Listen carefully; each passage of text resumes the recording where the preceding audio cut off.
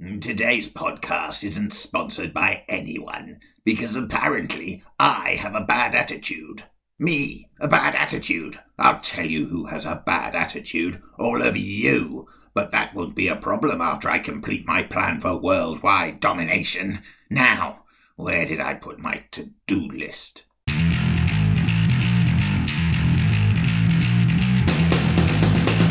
Hello, and welcome to Morris's unofficial tabletop RPG talk. I am, as always, Morris, aka Russ, or Russ, aka Morris, and with me is my Academy Award-winning fellow co-host, Peter Coffey from the Southampton Guild of Role Players. And which academy did I win an award from? Well, I'm not telling. Yes. Well, no, I did not specify which academy. If you think it's movies, you're deeply disappointed. Yes. So, Peter. Yes. It's been quite a big week. It's been a massive week. Yeah. Turbulent. So what's caught your eyes in the last week? Several things have caught my eye. Several things. Wow, that's a bit greedy, don't you think? I know. But I'll only choose one. Okay. And save the others to froth about later if they come out in the news. But the big thing that I've noticed is Sandy Peterson's Call of Cthulhu for Pathfinder. Ooh. Yeah. The Call of Cthulhu, the mythos setting, based on the works of H.P. Lovecraft and many others, that is absolutely huge for me personally because I'm big fan of his work. His writing, I'll be honest, it's not great. The prose is a deep shade of purple, but guilty pleasure, hands up, I do enjoy it. And his racial politics are super uncool, dude. But you know what? It's still that sense of creeping horror, which is absolutely fantastic. I love in stories. So you say it's Call of Cthulhu for Pathfinder. It's Yes. not actually Call of Cthulhu, is it? It's the Cthulhu mythos. It is Cthulhu Mythos. Yeah, Yes. Call of Cthulhu being a different game.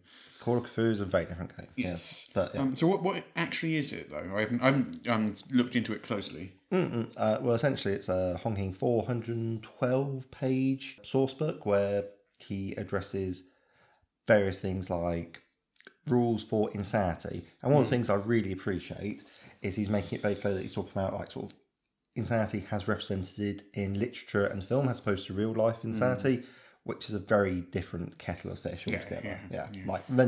Actual mental illness is not something that I personally think is something to be taken lightly. It's an area surrounded by ignorance and prejudice, which is pretty unfortunate, really. But no, what he does is he looks at a sort of the cinematic take. He's also got things like enhanced rules for cat folk based on weird cats. There's I can't remember the name of it. It's that city with loads of cats, and then they appear. So Southampton has loads of cats. I went out earlier today and I saw one. Kitties has PCs, so Nyarlathotep's small feline companions are now playable races available to him. So this is a setting book for Pathfinder, basically. Yeah, I'm going to say you'll need the Pathfinder base rules. Yeah. I don't know too much about it because I haven't actually got a copy of it myself. Not actually playing Pathfinder. But the thing that will cause intense amounts of froth is that they're planning on releasing the Kickstarter in October. Interesting. I mean, they've got one for 5th edition going on right now, haven't they? That is probably the one I'm thinking of. So yeah, 5th edition Cthulhu Mythos. Yes. That's going to be a big deal. Because one of the first things many people want to try and hack 5th edition to do is try and make it run horror games and so forth. Something which isn't the most obvious and intuitive leap from a rule system that's designed to do high fantasy dungeon crawls fantastically well, and other stuff maybe less well. So yeah, that's been a big deal for me, and looking forward to seeing what comes out of it. Keeping an eye out for that one then. Indeed, that's what, as I say, caught my eye. Did some research. What can I say? What's got your eye, Russ? Well, bit of sad news actually. Oh yeah. So Greg Stafford, who was, you were just talking about Call of Cthulhu, but Greg Stafford, the founder of Chaosium, Yes. Passed away last week. Yeah. Just a few days ago, in fact. It's super recent. Yeah. At the age of, I think it was about 70. It was a quite sudden occurrence, I believe. Yeah, completely out of the blue. Yeah, Chaosium announced it a few days ago, and I think it took a lot of people by surprise. Absolutely. Of course, Greg Stafford is, I think, when you think about the sort of greats in RPG, you think about Gary Gygax and Dave Arneson and Absolutely. people like that. But Greg Stafford, without a doubt, is one of those people. He was like there back in the 1970s. He's one of the founding figures of the hobby. And outside of D&D itself, I'd say, arguably, he's possibly one of the biggest, maybe the biggest figure in the RPG industry. Undoubtedly. Yeah. Had been absolutely hugely influential. I mean, if you're looking at sort of one of the founding fathers, then it's Greg Stafford's right up there's there. RuneQuest, there's co-creator of the Ghostbusters RPG, which was the first dice pool system. His Glorantha setting, which is one of the oldest RPG settings in existence, and has been converted into that. You mentioned to me earlier before we started the podcast, there's a recent 13th Age version of the Glorantha. Yes, absolutely. I didn't really understand what all the fuss was about, but now I'm like finding out more about it, and also things like Hero Quest, which as a kid I played a lot of Hero Quest, and which he sold the rights to, was it Milton Bradley, and then they let the rights expire, so that's why there's been such a revival. Which again, these things, which I mean, finding out that this one guy is responsible for all this stuff has really brought it all together for me. So yeah. Interestingly, his last public appearance was at the Ennies last year, and we've got a video of it on the website when we made the announcement that he passed, and he just gave this fairly short but quite sweet speech about the industry and about fans and stuff like that, and I think it was a really nice kind of last memory. So it sounds like it was a really positive force. Absolutely, yeah. Well, the thing with Greg Stafford is, I mean, I didn't know him well, but I did know him. And he, I think, out of all the people in the RPG industry, he was one of the nicest people. I mean, he was so nice to everyone he met, to fans, to fellow creators. Well, when I say fellow creators, it's not like I felt like I was a peer anyway, but you know what I mean. He was a kind sort of guy. Yeah, I've only met him a couple of times. I interviewed him once, and I've exchanged sort of emails with him over the years occasionally. So I don't know him well or personally, but I met him, and every single interaction with him, he was just utterly lovely. Yeah, he does sound that way from everything I've read, and a massive creative legacy as well. Touching like so many people over so many years. It's quite leaving aside his personal life. We're just touching on like a fraction of his professional, but hell of a legacy. He used to say his sort of greatest achievement, his greatest game was the Pendragon King Arthur game. Oh yeah. For him. Yeah. Certainly, he said on record more than once that that is the thing he's most proud of out of all the different. He considers that like the masterpiece of his career. Really? Okay. I personally was unacquainted with it, except maybe vaguely. Honestly, I'd have a look at it. I mean, it's an old game. Yeah. I mean, look at it through those lenses, but have a look at it. And the thing with Greg Stafford, it was who was it who said? John Wick. He posted sort of obituary, because obviously he knew Greg Stafford quite well, and he said in the obituary this big sort of quote that stood out in the obituary. And he said, "What's really interesting about Greg Stafford is whenever you think you've come up with a new game mechanic." You can point to Greg Stafford having done it 2 decades ago. Someone who's really... Yeah, whenever you think you've innovated, make sure Greg Stafford didn't do it 2 decades ago. Because he probably did. And he probably wouldn't mind you saying, oh, okay, that's how you do it. Oh, by the way, don't do that. I tried that, it doesn't work. But try this, it'll be really good. Yeah. I don't know. A big loss to us, and obviously our thoughts go out to his family as well, because, hell of a thing. So that's the sombre news out of the way. Yes. Let's move on to more cheerful stuff, shall we? Should we just do the news? Yes. Yes, we can be a bit more enthusiastic now. Absolutely. There's a new Unearthed Arcana up. Oh, yes. Which is the sort of playtest free articles that Wizards of the Coast put up. Absolutely, for 5th edition D&D. Yeah, at the moment they're going out once a month. This month, it's about magic items from the Eberron setting. Ooh, so sort of, I'm hoping for a major steampunk feel to these. Well, we got Arcane focuses enchanted clothing, warforged components, and more. This article's by Keith Baker, who's the creator of Eberron, and Wizards designers Ruti Rutenberg and Ben Petrizor. It's actually part of the Eberron Wayfarer's Guide to Eberron, which is on DM's Guild. So it's actually, I think it's an excerpt from that being sort of pulled out and given away for free as a sort of playtesting thing, because Wizards like people just sort of focus on certain things that they want playtested and get feedback, and then they'll do the survey later and get feedback on it. Yeah. So if you've got the Wayfarer's Guide to Eberron, you've already got this. But if you haven't, and you head on over, well, we'll put the link in the show notes. Head on over. You can get that, and you can give that a quick play test and answer their survey in a week or two. Oh, nice. Ooh, so there's a new D&D board game coming. Oh, yeah. Yes, it's called Waterdeep Dungeon of the Mad Mage.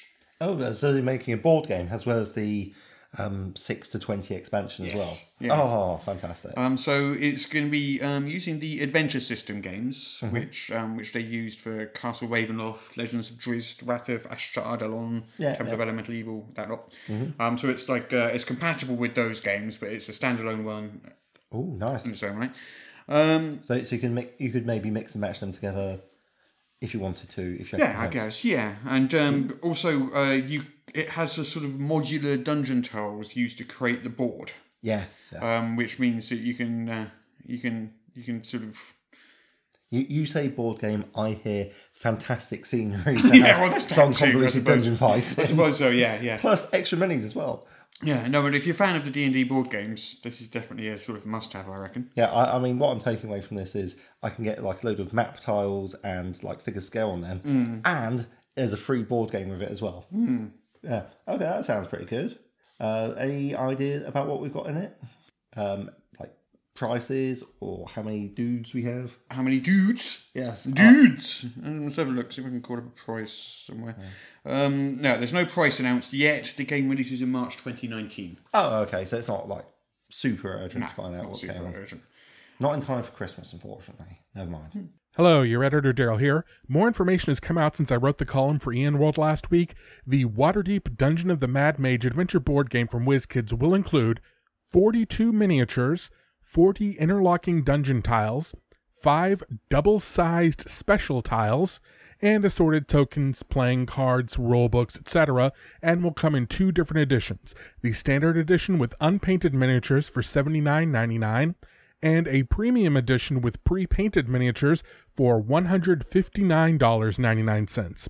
I do want to point out that the tiles in the Adventure Games series are thick cardstock, but are still much thinner and more flexible than the ones you'd get from the Wizards of the Coast Dungeon Tiles series. So I hope you know what to expect when you're picking this up as an RPG accessory, rather than the cooperative board game for 1 to 5 players. And it has been officially confirmed that this game does combine with the previous adventure game books and has new rules that are backwards compatible, such as new Bane and Boon cards, as well as doubling the character advancement for player characters. There's no specific release date, but it is still scheduled for March of 2019. So I got a question for you. Far away. Are you for or against? What's your general stance on Minotaurs? It depends upon your Minotaur. Like the ones from the Monster Manual, like big hairy things, they're all right. It's sort of like okay for the old labyrinth plot that you want to do. But you know what? Crinnish Minotaurs, which are like basically like people, I actually have a really soft spot for them. I really like them. Do you like them because they're sailors? Is that what it is? Maybe. When you did your sailing course last week, did you put on a hat with horns on it? I admit nothing. I didn't, in fact, pretend to be a Viking in any way. Except in my head. Right, come on. So Minotaurs are definitely, it has been suspected for a while, and there have definitely been hints being dropped, but have been confirmed by Wizards' Jeremy Crawford, that they will definitely be appearing in Player's Guide to Ravnica as a playable PC race. Amazing. Totally amazing. Do we know? Are you amazed? Apparently so. Okay. Do we know? Probably not, no. Well, I what was was your aware that Minotaurs were in the offing because a couple of months back there was a sort of a nautical themed Unearthed Arcana. And it had things like the Spore Druids, the Mariner fighting style, which I personally think is really packed full of flavour, as well as a few bits of playtest material that I might permit on my games. And of course Minotaurs, which I was like looking at going, ooh. Well, now you know why they were playtesting it. Yes. It's coming up in the book. Yes. Yeah, right. Oh, it's also obvious in retrospect. Shall we move on? Yes, let's. Baldur's Gate. Is there a Baldur's Gate 3 in production? Well, there might be. Oh, okay. You're not just randomly speculating. Well, I am speculating. Oh, you are speculating. But it's an informed speculation. That's unlike you, Russ, I'll be honest. So, Brian, thank you so much. No, you do me self-esteem. So, no, I'm sorry, you're an excellent gentleman. I'm just going to go and sit in the corner now. And you can do the podcast on your own. You and Django can do the podcast. Oh, excellent. Some sensible conversation. Django's extensive knowledge of the RPG industry. Look, if I need some circles turning, Django's got me covered. It is true. Django is very good at turning in circles. So Baldur's Gate 3. Baldur's Gate 3. So Brian Fargo of In Exile Entertainment tweeted last week, or was it the week before? Very, very, very little, and it's very, very short, but it was just in response to another tweet, and he basically just said, well, I know who's working on BG3. Which immediately everyone jumped upon. Yeah. So it does sound like that is Baldur's Gate 3. The rumours have been circulating for a while. What he was responding to was a tweet which included a link to a 2012 article speculating on Baldur's Gate 3. Like 2012, God, that's a while back, isn't it? A good 6 so years. It seems very, very likely that BG3 in that tweet does in fact mean Baldur's Gate 3. It would seem weird if it wasn't. He didn't say anything else. He didn't say who was working on the game, whether it was in fact In Exile or anyone else. But it does sound like Baldur's Gate 3, I mean, with Pathfinder Kingmaker out there and like, getting really, really good reviews. And I've played a bit more of it as well, and I really like it. Is it good, yeah? Yeah, I mean, I just haven't got enough time to get as far into it as I want because I'm so busy right now. So literally, I'm only like a couple of hours into the game so far. And, you know, I would have hoped to be much further in, but yeah, I'm really, really enjoying it. Have you got out of the Burning Mansion? Yes. I am out of the Burning Mansion and I am travelling across the world map. I've had some random encounters. I've arrived at Oleg's trading post, someone's trading post, and some bandits attacked and all sorts of stuff. It's all quite entertaining. Marvellous. Yeah. So yeah, Baldur's Gate 3 may be coming soon. Probably coming soon. Well, not soon, but coming. Yeah. At some point, which may or may not be soon. Yeah. I don't know, a bit of news that I happen to have picked up. You're aware of Achtung Cthulhu? Yes, I have heard of Achtung. Yeah, absolutely. Sort of a pulpy take on World War II meets Cthulhu mythos via generally Savage Worlds and so forth. Yeah. Achtung Cthulhu Tactics hit stores, I think it was Wednesday or Thursday. It's a video game. It is a computer game, yes. And yeah, moderately entertaining. I have been, and when I say moderately entertaining, I'm talking as a man who's ploughed in about 23 hours so far. Blimey. Yes. You have too much spare time, my friend. Well, that is true. I've managed 2 hours on Pathfinder Kingmaker, and you managed how many hours did you just say? About 10 times that. But I personally enjoy it, and I happen to know because the person who is not named as lead developer, but who did a significant amount of the work, was very much involved in doing that. So he's down in Southampton this weekend and is very pleased about it. And I'm very pleased for him as well. Fair enough. Yes, that's for, Oric Entertainment. There is a exclusive Dungeon of the Mad Mage preview up on Wizard of the Coast site. Oh, really? Yes. They make pains to say it's exclusive, but I suppose it would be, given that it's their own website and their own product. So. Anyway, Dragon Plus, their in-house sort of promotional magazine thing. Yeah. Yeah. That comes out every month. Issue 22 just came out. There is a Dungeon of the Mad Mage. The link in the show notes. Head on over and have a look at the exclusive preview of Waterdeep Dungeon of the Mad Mage over on Dragon Plus. Absolutely. I shall probably do that at some point. I would. Yeah, it looks quite good. Robert J. Schwab. Oh, that's a name that rings bells. You will have heard from him from such previous products as Shadow of the Demon Lord, Dungeons and Dragons 3rd edition, Dungeons and Dragons 4th edition, and indeed Dungeons and Dragons 5th edition. That's probably why. That's probably why you've heard of him. He's a well-respected writer and publisher in his own right. Used to work for Wizards of the Coast. Has his own imprint now. Yes. He's launching another imprint related to his previous one. This is a D&D specific one. Oh. So he is calling it. He's naming it after his cat. Interestingly. Well, what else would you call something important? Sure. Name it after Sure. cat. I agree. He's naming it after his cat, and it's called Max Press. So he already owns Schwab Entertainment, and this is I think an imprint of Schwab Entertainment. Well, at least I might be able to spell Max Press, to be fair. There is that. Yes. Yeah. He released this announcement where he talks sort of about his sort of his history in D&D and so forth, and why he's returning to write for D&D. Yep. So starting soon. Let's see. Does that have a date of any kind? Does he mention at a point because he likes money? Don't we all? Just throw that out. I do. Don't we all? So as he says, he's very much continuing to support Shadow of the Demon Lord. Under this imprint, Schwab Entertainment will be publishing a series of short, focused supplements to add a bit of gloom to the otherwise sunny and upbeat worlds of D&D. Alrighty, tell me more. Sounds nice, doesn't it? Is that what he said? Just a bit of gloom? Bit of gloom, he says. So starting with Blasphemies of Bor Bwalsh, which is Rob Schwab backwards. Oh, a fine tradition. A fine tradition dating back to the 1970s of putting your own name in backwards in D&D products. Because you hate. Yeah, I haven't done that yet. Yeah, I should do that. Anyway, moving on. Nice. So this is going to be 20 wicked spells for the game.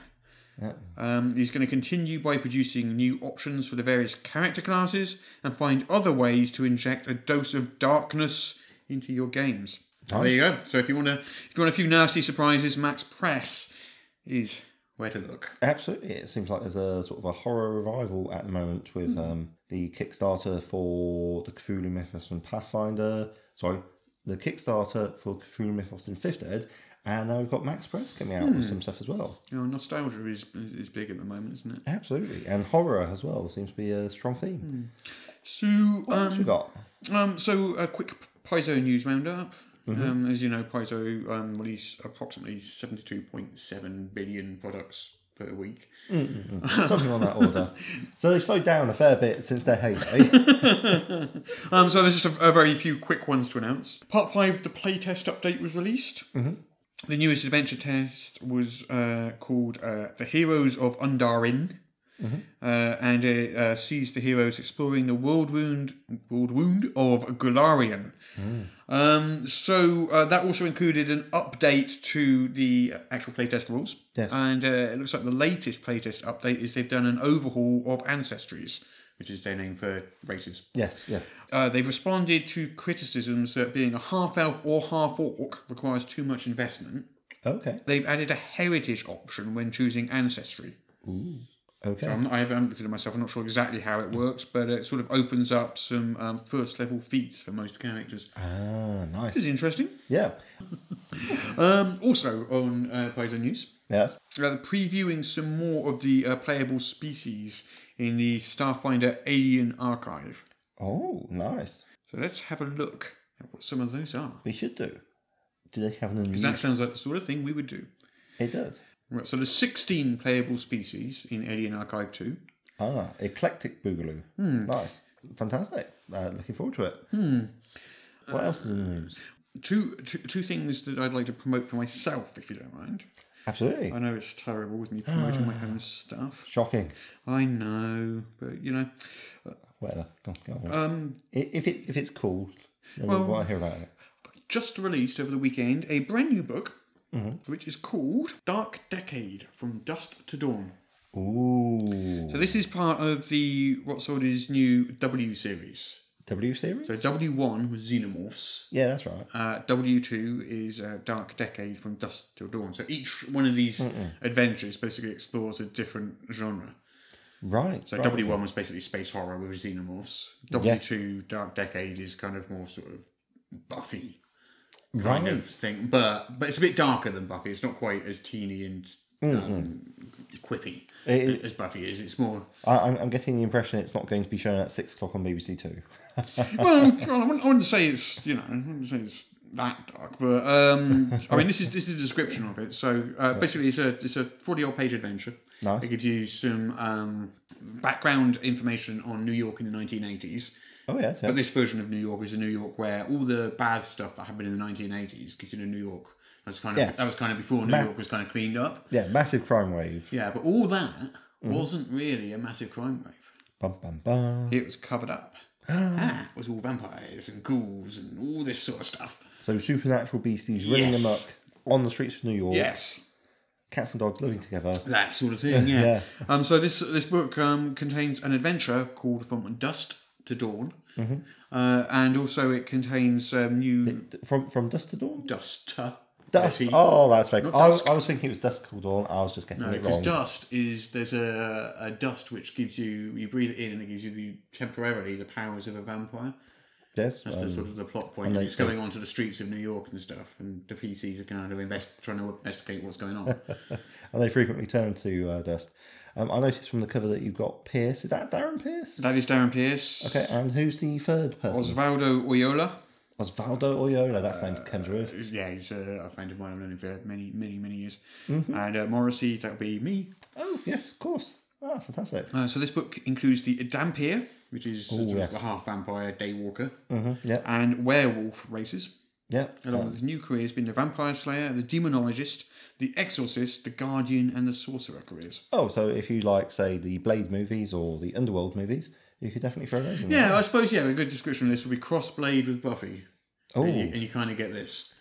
So it's kind of the slightly more adult nature of Blade, along with the sort of setting of Buffy, I guess. The Scooby Gang are definitely going to need to up their game. Yeah, absolutely. So the other thing I am really, really excited about announcing is we have just announced 4 new products for the 2000 AD series. What? 4 new products? So these aren't actually part of the currently running Kickstarter, which I might add has just passed £115,000 and is just on the verge of £116,000. What? £116,000? So that's quite good. These won't be part of this Kickstarter, but we're announcing them now. When does the Kickstarter end? Next week. So this podcast is going out on Wednesday. Yep. Next Thursday, so not tomorrow, but the Thursday after. Okay, so Midnight our time, or whatever time it is in whatever time zones. Yeah. Okay. Yeah. So the 4 we have announced are 2 adventures, and those 2 adventures are Luna 1 and The Cursed Earth. Nice. I can't tell you too much about them yet. We've had approval to announce them. Yeah. And we've got the initial cover mock-ups up on the website, but that's it for the moment. But I'm going to go out on a limb and say, if you're a big fan of Judge Dredd, then those names will have a certain mythic resonance. Yeah. Luna 1's definitely not just the sort of small adventures when Judge Dredd was Judge Marshall of Luna 1. It's more of a space source book. Oh, okay. So it's slightly larger in scope. Right. Well, of course, because you've got the new the new system to back you up with your various spaceships, so you can have like a fully blown space combat. Oh, I suppose you could, yeah. I mean, Judge Dredd isn't really about that so much, but it includes like the Space Corps, it includes like Titan Penal Colony and all these different sort of space-based aspects of the Judge Dredd universe. So we'll cover all those things in there. Yeah. And Cursed Earth, well, more rules for mutants, adventures, all that sort of good stuff. Absolutely. So that's 2 of the products. So that's 2 fairly solid fat books, yeah. So those are for Judge Dredd. Yeah. The next 2 are not for Judge Dredd. These are the Worlds of 2000 AD part of the equation. So we have announced Rogue Trooper. Oh, fantastic. We have announced Strontium Dog. Ah, I see. So again, can't really tell you too much about it yet. But basically, if you want to play a GI in a futuristic war, or you want to play an intergalactic mutant bounty hunter, we got you covered. The genetically engineered infantryman with his psychics of Bagman and Helm, who goes around trying to clear his name from the terrible betrayal that occurred to him. And of course, you've also got Strontium Dog, who frequently just messes around with time and sees through things with X-ray eyes. Yeah, so yeah. That sort of jazz. Yeah, so obviously you're not playing those specific characters, you're playing in their worlds. Absolutely. So, yeah, you will be a different bounty hunter, you won't be Johnny Alpha. Yeah, or different genetic infantryman, which I imagine will be quite fun. Yeah, so excited about announcing those. Yeah, Just kind of wanting to get that out there because I had so many people asking what's the plans for, and like before, we have to get approval to announce everything. So, Absolutely. we've been like, yeah, we got some announcements coming soon. Well, there you go. There's the announcement right there. Okay, more clicking. Okay, we do have one last piece of news. Mm-hmm. Would you like a job working for Wizards of the Coast on D&D? Will I have to commute to California? No, you would have to commute to Seattle, though. Oh, that's still quite a long way. It is quite a long way. But if I was a game developer, I would probably quite enjoy working at Wizards of the Coast, I suspect. So the last game designer Wizards hired was back in January, if I remember correctly, and that was Kate Welch. Yeah. So they've just put up an advert for a brand new job. So Kate Welch will soon be the second most newest official D&D game designer. Yeah, second most recent hire. Yeah. Yes. Yeah. So this is a job. Obviously, you've got to go and live in Seattle to do it. Yeah. This position, it says, creates D&D products such as a book updating a setting to 5th edition Dungeons and Dragons. Ooh, nice. Responsible for leading one product at a time while providing feedback on other products in production. So, it's quite a responsible game design position. It sounds like they're gearing up to start bringing out things that aren't Forgotten Realms. It certainly seems so. They've been hitting the old Magic the Gathering setting, so I wonder what's going And to be next. Eberron, and they've done Ravenloft already. Yeah. And they keep hinting at Spelljammer as well. Oh. So who knows? Who knows what they do? Tease. But we'll see. Yeah. So this is what they want. You need to have experience playing and DMing D&D 5th edition. Yeah. Which I assume that most people who apply for this will most certainly have. I hope they're into it, because otherwise it's going to be a terrible job. You've got to have at least 3 product credits, books, board games, video games, and the like required, tabletop or digital RPGs preferred. So if you're a complete noob, they're not that fast. But they do tend to look at the stuff on the DM's Guild. Ah, so if you've got a lot of publishing there... Yeah. Okay. Although I did see someone online going, just got to have 3 products. Well, I can spam out 50 of them. I'll do that by the end of the week, then I'll get the job. And it's like, yeah, don't look at them. I would hope so. Yes, you do understand that when you show them these 3 products, they'll look at them. Oh, awkward. Yes, almost like a portfolio of prior published work, yeah. Also experience using various software, spreadsheets, Word, Excel, that sort of thing. Familiarity with the Chicago Manual of Style, mastery of English grammar, comfortable with algebra, experience with InDesign. Yeah. Okay, so that all seems... The sort of stuff you would expect. InDesign is sort of a layout system, isn't it? Yes. Yeah.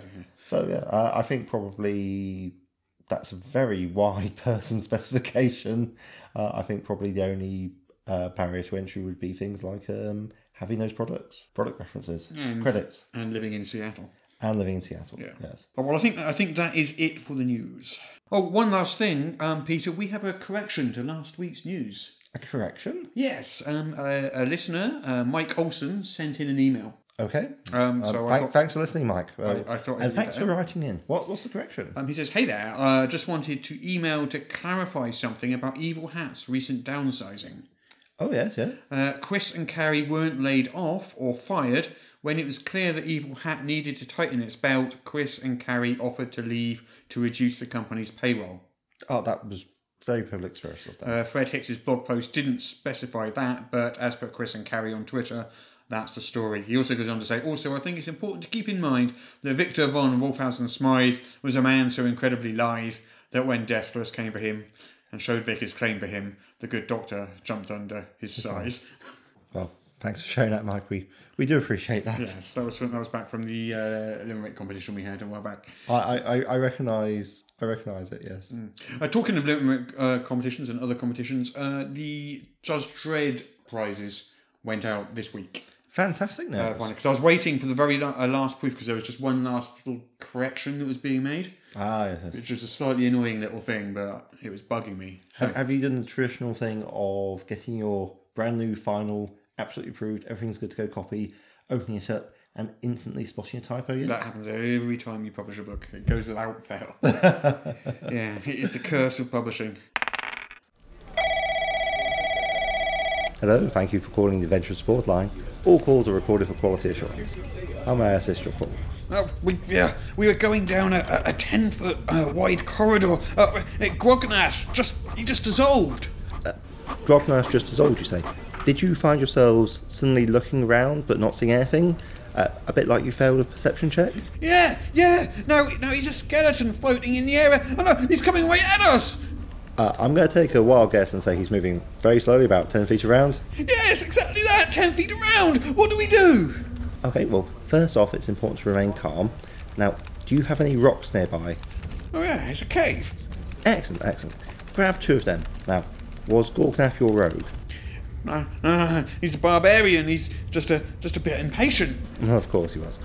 Now, ask your rogue if they have any ink and chalk. What? Who's the expert here? Yeah. Okay. Yeah, she does. Perfect. Now, what I want you to do is take the rocks and cover them with the chalk so they're completely white. Okay. Then what? Okay, now I need you to use the black ink to draw circles on each of the 2 rocks. Right. Okay. Excellent. Good. Now, what I need you to do now is throw the rocks towards the skeleton. That didn't do anything. They're just kind of hovering in the air. Perfect. Now the gelatinous cube has googly eyes so you can see it better. Next time, I'd advise don't dump wisdom. Have a nice adventure and be sure to complete the survey following the call.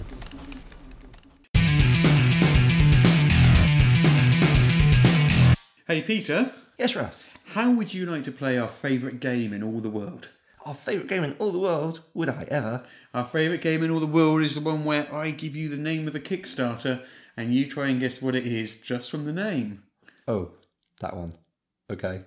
But you're so good at it.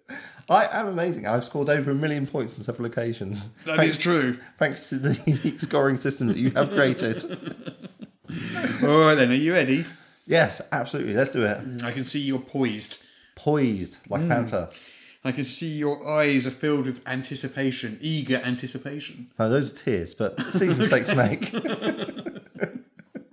Right, the first one. Are you ready? Yeah, let's do it. So, what is the Sassoon Files? Is it a source of musical instrument? No, that would be the bassoon files. My mistake. The Sassoon Files. Well, the Dresden Files was about a wizard, PI, and the famous series of books. So I suggest that the word files probably isn't the descriptive factor. well, I'm assuming the Sassoon is the important part, but I know Siegfried Sassoon, who was like a World War I poet and was not super keen on he was not super keen on World War I. I think it's safe to say that. Was anyone super keen on World War One? Many people were at the time. What can I say? Terrible life decisions. Rupert Brooke was like really into it, and yeah, that did not go well for him at all. Sassoon Files, presumably not about World War I poets, because that would be a really depressing game to play, although quite cool.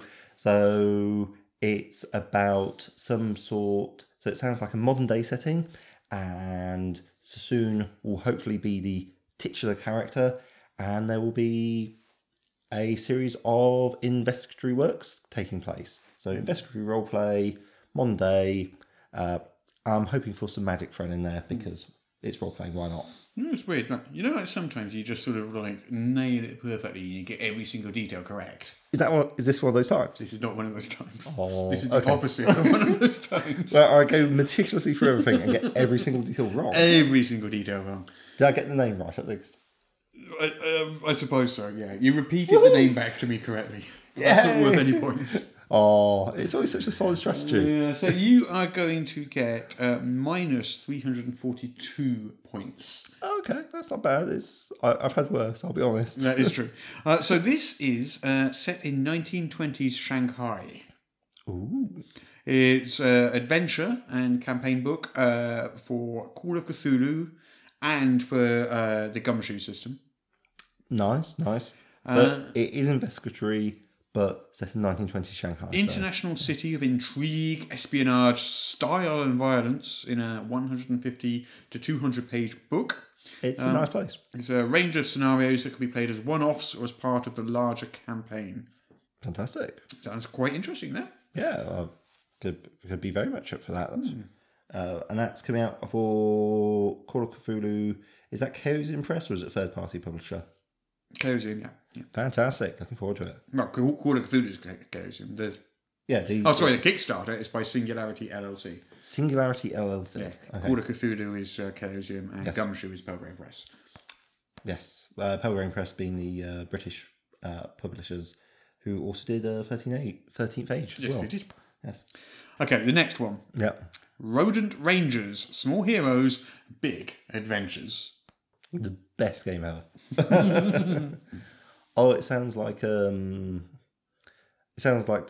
role-playing adaptation of the Rescue Rangers cartoon series, where you've got like two tiny chipmunks, Chip and Dale, and their other rodent friends, and they're like, okay, this was obviously after your time. Hi. Before my time, perhaps. Potentially, sure. So what we've got, Rodent Ranger. Yeah, so you get to roleplay as a series of rodents and do, I guess, basically D&D style shenanigans, but has very small creatures. Yeah, I reckon that's worth a good 8 out of 10. Woohoo! It's a family-friendly RPG. Yep. Inspired by classic cartoons of Mousy Adventures. So The only classic cartoon of Mousy Adventure I know is Danger Mouse, but it's not that. Yeah, that'd be super not. Yeah, this was like, it's a Disney thing. It's got two chipmunks. One's called Chip, one's called Dale. I don't know why, because they got Chip and Dale, and it was like funny in the 80s. Right, well, this only has... It's fine. Yes, anyway. Yeah, okay, so your characters Yes. are field agents of an international organisation of problem solvers. Nice. Set in the modern world, and you play mice and other small critters. There you go, some pictures there. Look, Mouse in a top hat. Very, very, very cute looking artwork there. It's obviously designed for kids, and Aww. yeah, that was fun. Well, it's a family-friendly game, yeah. And kids and big kids, little kids and big kids alike can play. Yeah. Fantastic. The organisation, the Rodent Rangers, is headquartered in the basement of the American Red Cross building in Washington, D.C. That's a very specific location. It is. I'm sure there's a reason for that, but I'm afraid I don't get the cultural signifier. But good for them. Red Cross, good stuff. What's next? Dungeon Discoveries. Okay. Dungeon Discoveries. I would expect a book that is full of tables to procedurally generate a dungeon, full of interesting paraphernalia to populate it with, your denizen, maybe even some sort of, is it going to be 5th Ed or a sort of system-free sort of setting? My money, smart money probably on 5th Ed, but I like the over system-free one. And then you've got like various things, so you can have a real proper OSR crawl where you're just going around through the place and there's just all this random stuff stacked next to each other. You're like, what even is going on here?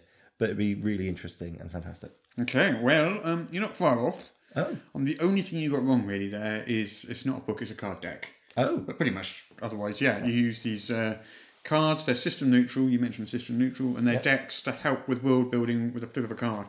And so each card set has 400 seeds, and then you combine 2 or more of them to give different combinations, which give different ideas for your adventures. That's a hell of a lot of replayability. So there's 3 sets in the campaign. There's Fumbled Searches, Yep. Curious Treasures, Yep. and a third one as yet to be decided, but will be chosen via a backer poll during the campaign. That sounds like a fantastic idea. I guess in a sort of a different sort of approach to yourself, they don't necessarily have like all the artwork and all the things put in place yet. Or even know what they're going to be doing. No. I'm sure they have plans. I'm sure they do. Absolutely. So I reckon that's worth a good 8 points out of 8.5. Oh, fantastic. My aim's getting better. Yes. That's it for our favourite game in all the world this week. Oh, fantastic.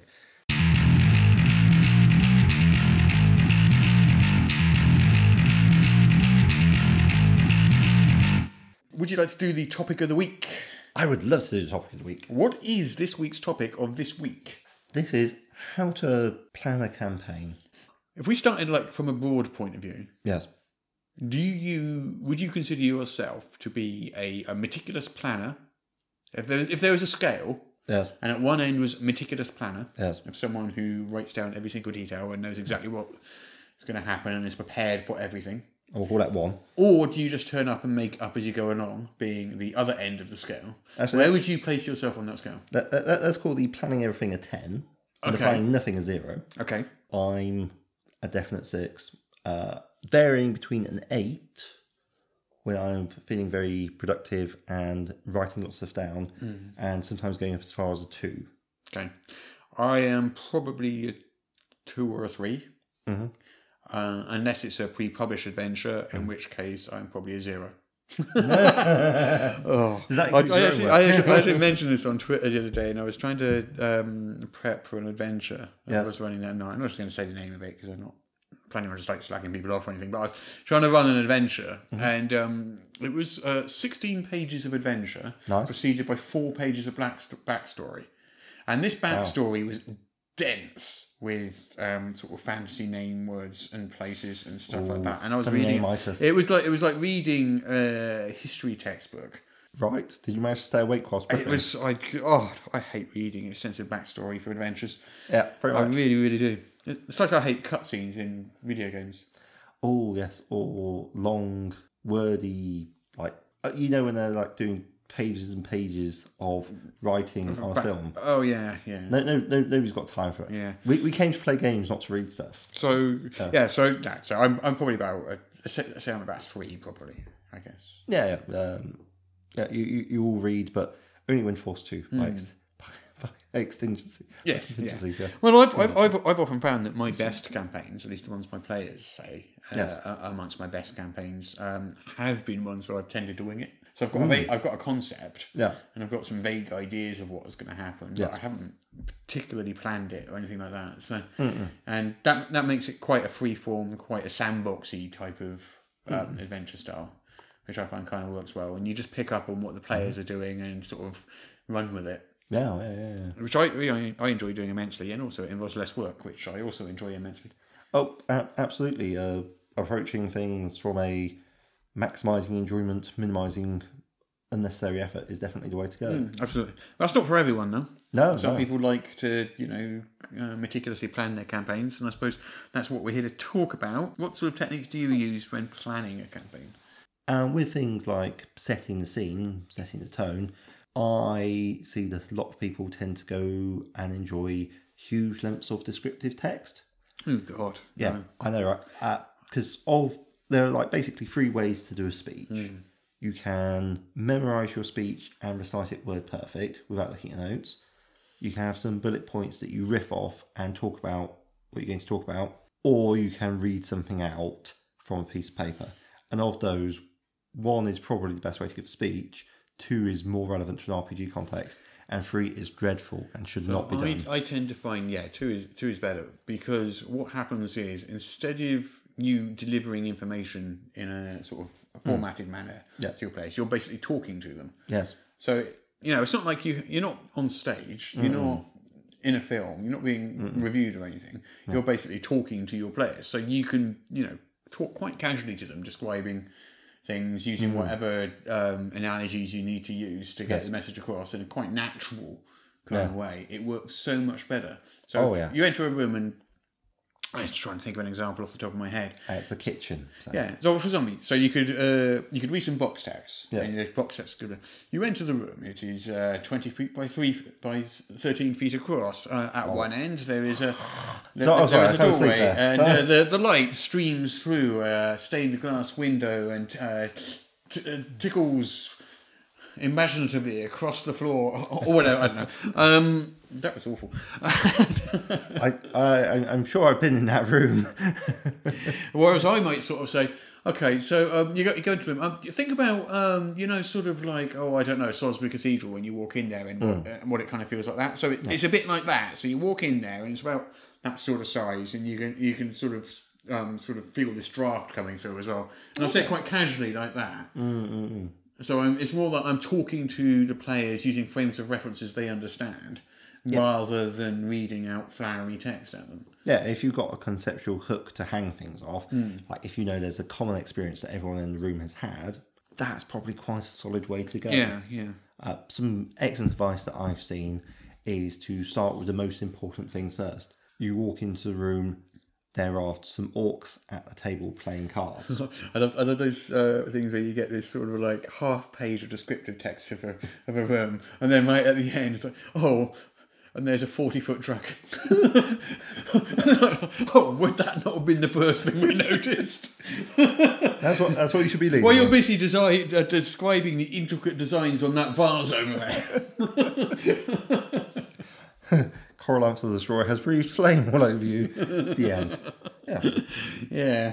Yeah. So you start off with the things that people will notice first. So is that people? People notice people first. Animals.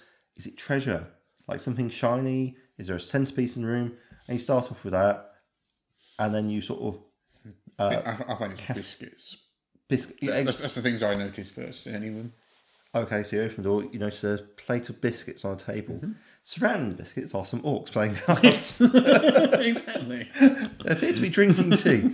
On second thoughts, you're puzzled by the fact that there appear to be orcs drinking tea and having biscuits. But anyway, so what you should prep is where you're weak. You shouldn't prep stuff where you're good at. Like for myself, I suspect for you, prepping a big description of a room, that's a lot of effort. And ultimately, how important is it? Yeah, exactly. Yeah. And I also find that if you leave information out, players will fill that in their heads anyway. Oh, absolutely. So you don't need to describe everything because they'll do it for themselves in their heads. And if it's not important, vital information, and plot critical information, it doesn't really matter what it is that they're imagining, if you know what I mean. Yes. It doesn't necessarily matter what colour they're imagining the walls to be, as long as that image works in their head. Yeah, if somebody wants to go through a room with greystone walls, awesome. If they prefer it to be red brick, I'm not that fussed. If I then need to rely on a secret door being in according to which brick you pressed, then it's important for me to make sure I've described the walls. It's a bit like a Chekhov's rifle in that fashion. If you see a rifle if you're going to rely on the rifle going off in the third act, you need to have it there in the first act. Yeah, so you should prep things you're weak at. So for us, that sort of room description, less useful. But even if you are weak at it, having bullet points and riffing off them, definitely the way forwards. So I guess other things would be NPCs. I found this really helpful in Adventurous League. When I've been reading through it, I like to try and give them an accent each. I'm very weak on accents. So. Well, accents is sort of my shorthand, but everybody, even if they can't do an accent, can do different ways of talking. For instance, you can do someone who sounds very, very uptight, and all your elves might be very uptight and speak to you in such a fashion. Sorry, were you going to do a voice? Well, indeed. Or sometimes you could just be a bit slower. And the way you speak. And everyone has different voices that they use at different times. The way you talk to a parent is different from the way you talk to a police officer, is different from the way you talk to your dog. So working out NPCs and things like coming up with motivations for your NPCs, descriptions of them. Do you need a full stat block for an NPC? Depends on the NPC. It depends on your party. It depends on whether the party is going to fight your NPC. Or not, yeah, exactly. It depends on how well trained they are. What signs and signifiers are you hanging on your NPC to make them think about fighting them? Are they the sort of people that are likely to go around kicking off on like random people that are chatting to them? Some players are like that. That is quite frustrating. Yes. Fortunately, I haven't had so many of those, but again, I tend to be very exploration focused in my games. So they tend to be wandering around, looking at stuff and saying, "What's going on with this?" Or like the NPC is like chatting to them.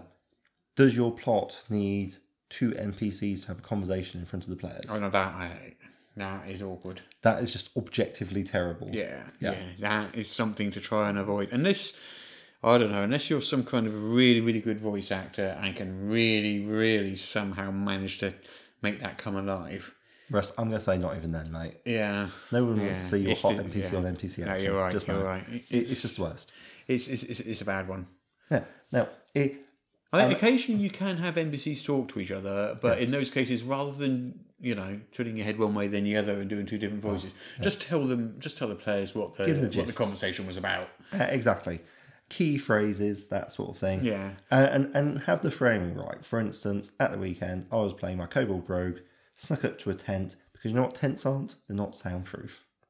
And nobody remembers that. So you tend to hear all sorts of interesting things through the walls, and picked up some relatively useful information, which is nice. But if I'd had to listen to NPCs actually having a conversation, very dull. Yeah, I mean, the GM can quite easily just say, yes, the butler walks over to the doorman and admonishes him for his poor behaviour, without having to recite the conversation word for word. Exactly. It's all about, I think the main thing about that sort of scene setting sort of thing is that you have to know where your focus is. A bit like a sort of director making a film. They have to know what's the centre part of the scene that they're making and how it's going to transition. And I think, again, that falls into prep work, which is you sort of have to plan through things a bit in your head, but you have to offer players at least the illusion of choice so that they at least feel that they have agency. Because player agency is a big thing, and railroading is the act of making it very clear that there's only one path that you can follow. Well, there's definitely arguments about the sort of scale between railroading and sandboxing. Yes. And there are people out there that despise any hint of railroading, which I don't agree with. I think some railroading can be very, very useful. I think there's been a lot of terrible GMs out there. Yeah, bad railroading is bad. Yes. Good railroading is when it's subtle. You know what it's like? It's like a theme park ride, but one of those where you're sort of going through a haunted house, and you know you're on the rails, but you don't mind because everything is so That's cool. not quite what I mean by railroading in that kind. That's sort of extreme railroading when the thing is literally going to go this and this, and there's nothing going to take it off that. But what I mean is, there's nothing wrong with the GM steering things in certain directions when it's needed at all. Nothing wrong with that in the slightest, because that's how stories are made. I mean, sure, you can play a pure sandbox and just literally just sit there and just tap your feet waiting for the PCs to tell you what they want to do in this town. And they go, oh, right, we're going to go and have coffee, and then we're going to go and rob a bank, and then we're going to go and, and make them come up with their own ideas. But that isn't good storytelling. No, that's a more Lemony Snicket's series of incoherent events. Yeah. So I tend to find a mix of sandboxing and railroading is good. Oh, yeah, there's like a sort of a decision tree to be made. Rather than a direct sort of thing. And for things like riddles to be solved and encounters and so forth, have one solution, maybe 2 or 3 solutions in mind. But if players come up with something creative to get past it, yeah, why not? Oh yeah, absolutely never nerf a player's clever idea. That's just frustrating for the player, and it's not fun whatsoever. If they come up with a clever idea, and you as the GM just sitting there thinking, well, that completely defeats this elaborate and exciting thing I had in mind. Yeah. Roll with it anyway. Go with the player's clever idea, because the game isn't about servicing your amazing resolution. Yes, it's just being able to adapt on the fly. I mean, like we were saying about how to start a game and so forth, being able to adapt, improvise are key skills even when you've got a module, because a module won't cover every single opportunity, and the more constrained players feel, the more they will act out. And the more they'll just do something completely random that you were never expecting. Because they're just trying desperately to get some agency, get some freedom back. Positive hooks are like things like treasure, magic items, sort of like, greed, basically. And negative hooks would be like trying to save other people or preventing destruction. And the end of the world is the sort of call to adventure. Why are they negative? I don't understand the distinction now. What's negative and positive about those? It's like whether it's a positive motivator to do something because something good will happen if you do it. Right. And negative hook would be something bad will happen if you don't do it. Right, okay, all right. So a negative hook would be the apocalypse. It would be a very strong negative hook because if you don't get on that, it's the end of the world. Yeah, okay, yeah, gotcha. That's a very strong call to adventure. Whereas a positive hook would be if you go to like this dwarven hold, there could be like all sorts of magical treasure in there. Yeah. You should get in there and loot it, mate. But positive hooks are actually easier to ignore, but I think are probably better hooks. Because having to do something is a lot like work. And, who wants to be an adventurer just to do work? But again, it's understanding the motivations of the characters. That's quite important now, don't you think? Yeah. What do you need to prepare for a session? NPCs, if you have them, how they speak, descriptions of where you're going to be, what you're trying to achieve, what each scene that you're creating is trying to achieve. Because I think that's a lot of people do scenes and they don't really think about what piece of information or what the goal of that is. If you're doing, say, a combat scene, then setting it up is really important. So do you personally, do you prefer to use stat blocks or do you know them all off the top of your head? Oh, like in D&D? Yeah. Well, I certainly don't know them all off the top of my head. No. There's loads of them. I'm very good at improvising with them. And generally, when you know a game system well enough, you can pretty much recreate stat blocks in your head on the fly anyway. Well, not necessarily the entire stat block, but the bits of it you need. Yeah. For any given... You know roughly what a creature's AC is supposed to be. You know roughly what its attack bonus is supposed to be, or what sort of amount of damage it's supposed to be doing, or what sort of abilities it's likely to have. And once you've got those, once you've basically got the sort of basic concepts of scale for these various important bits in your head, it's quite easy just on the fly do it. Yeah, but I feel there's a certain argument to be made for preparation of some things. Like if you're planning like an ambush for the party, making a combat interesting just so it's not you're fighting a couple of orcs in a 10-foot by 10-foot room. Like, are they... Well, you're talking set piece battles, basically, preparing set pieces. And Yeah. so I remember one I had, which was this great big clockwork tower, and there were all these gears revolving, all at different speeds. Oh, yeah. So at the end of each round, all the gears, you'd move all the gears around a bit, so all the players would end up being repositioned, which was always quite funny. So you find yourself suddenly fighting someone different or near someone entirely different, and that was a good fun. That one I enjoyed. That's a really good idea. Actually, I like that. Totally stealing that. Okay then, Hey. I'll charge you. Yeah. I'll invoice you. What other ones? Water, marsh. Just changing things up a bit because the general way most battles unfold is if you've got a single strong enemy, all the players will rush up and the fighters will stand around it, whacking it with sticks, and the casters will stand back and throw things at it. Yeah. How can you mess around with this? And I find goblins are amazing for this because they're terribly weak and rubbish enemies, and they're aware they're terribly weak and rubbish enemies. So things like if your goblins have long enough, a bridge across the river, they saw through some of the important supports. They've got themselves like a little hide on the other side. Your party's coming along, they're shooting arrows at you. The party rushes forwards, halfway across, the bridge collapses. How's your swim check, guy in chainmail? And obviously, in D&D, there's no penalty for wearing chainmail, but at that point you start improvising house rules about making athletics checks at disadvantage and so forth. Yeah. Or reflex saves to not fall into the water.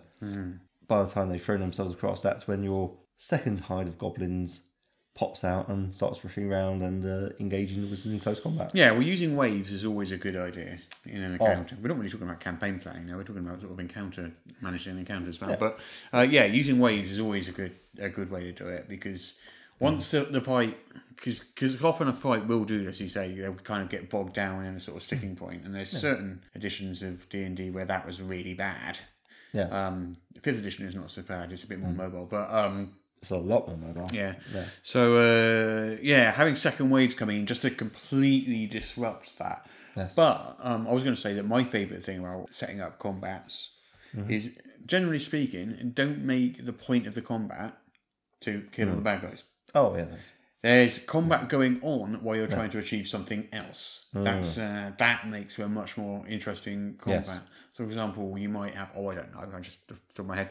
There's a fire raging and you're fighting a whole bunch of, let's say, goblins, because you mentioned goblins before. But your goal isn't to kill all the goblins, it's to rescue Rescue the farmer's daughter who's trapped in the eight burning children barn. in there. So basically, you're doing that while fighting the goblins, but you succeed in the encounter by rescuing the 8 children and getting them out of the fire, not by killing all the goblins. Yeah, I think that's something from the new World of Darkness rule set, where they said, "What's?" Oh yeah, it's like one of the things I read.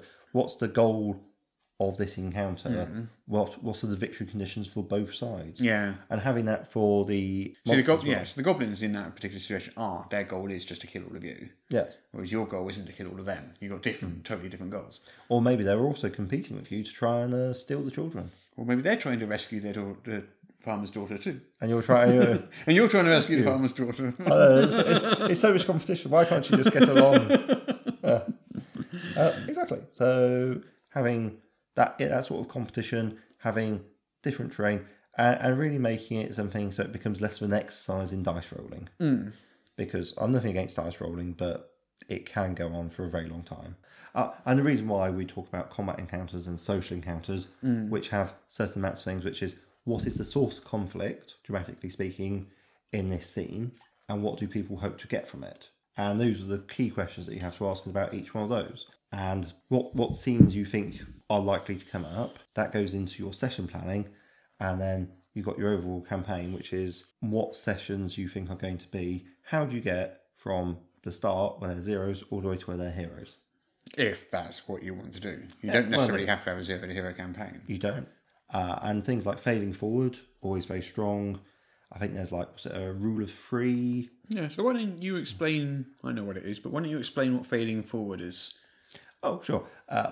Well, if you have a murder mystery, say, and you want your players to have a go at working out what's going on, then a very, very common mistake is to make people roll for spotting the completely bleeding obvious. And then... Well, not so much as it's bleeding obvious, but the thing that is required for the adventure to continue.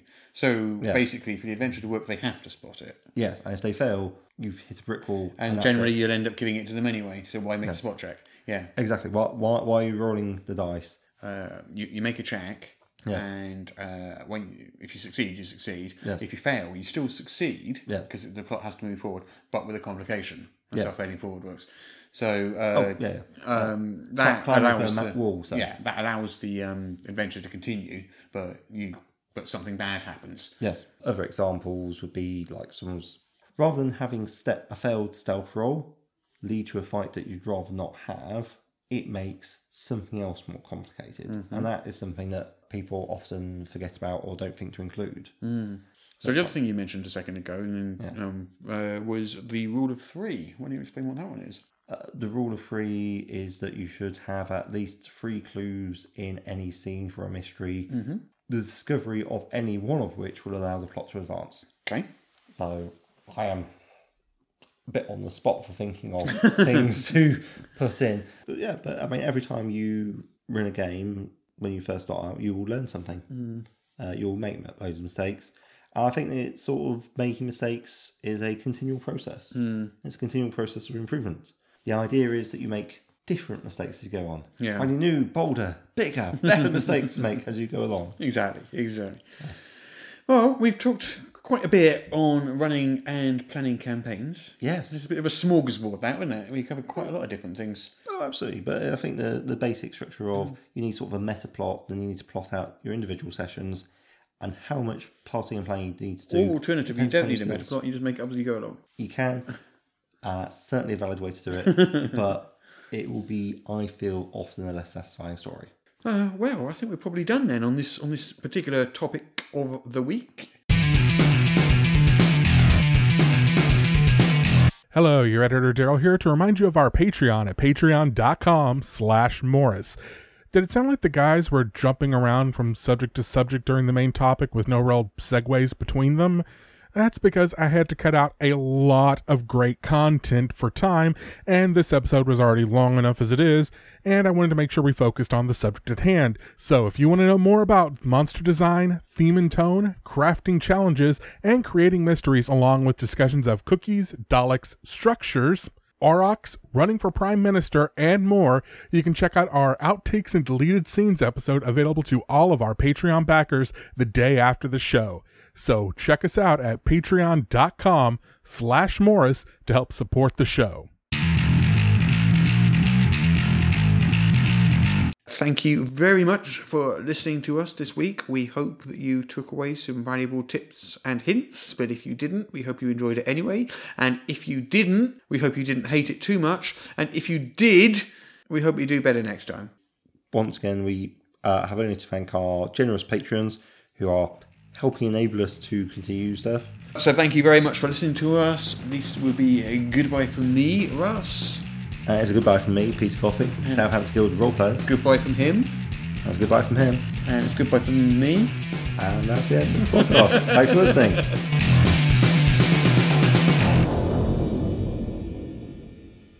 Listening to that drivel just made me feel nauseous. Maybe a spot of eyeball raking will make me feel a bit better. But which one shall I torture? I do enjoy Russ's screams, but Peter makes these wonderful gurgling noises when he's in pain. Decisions.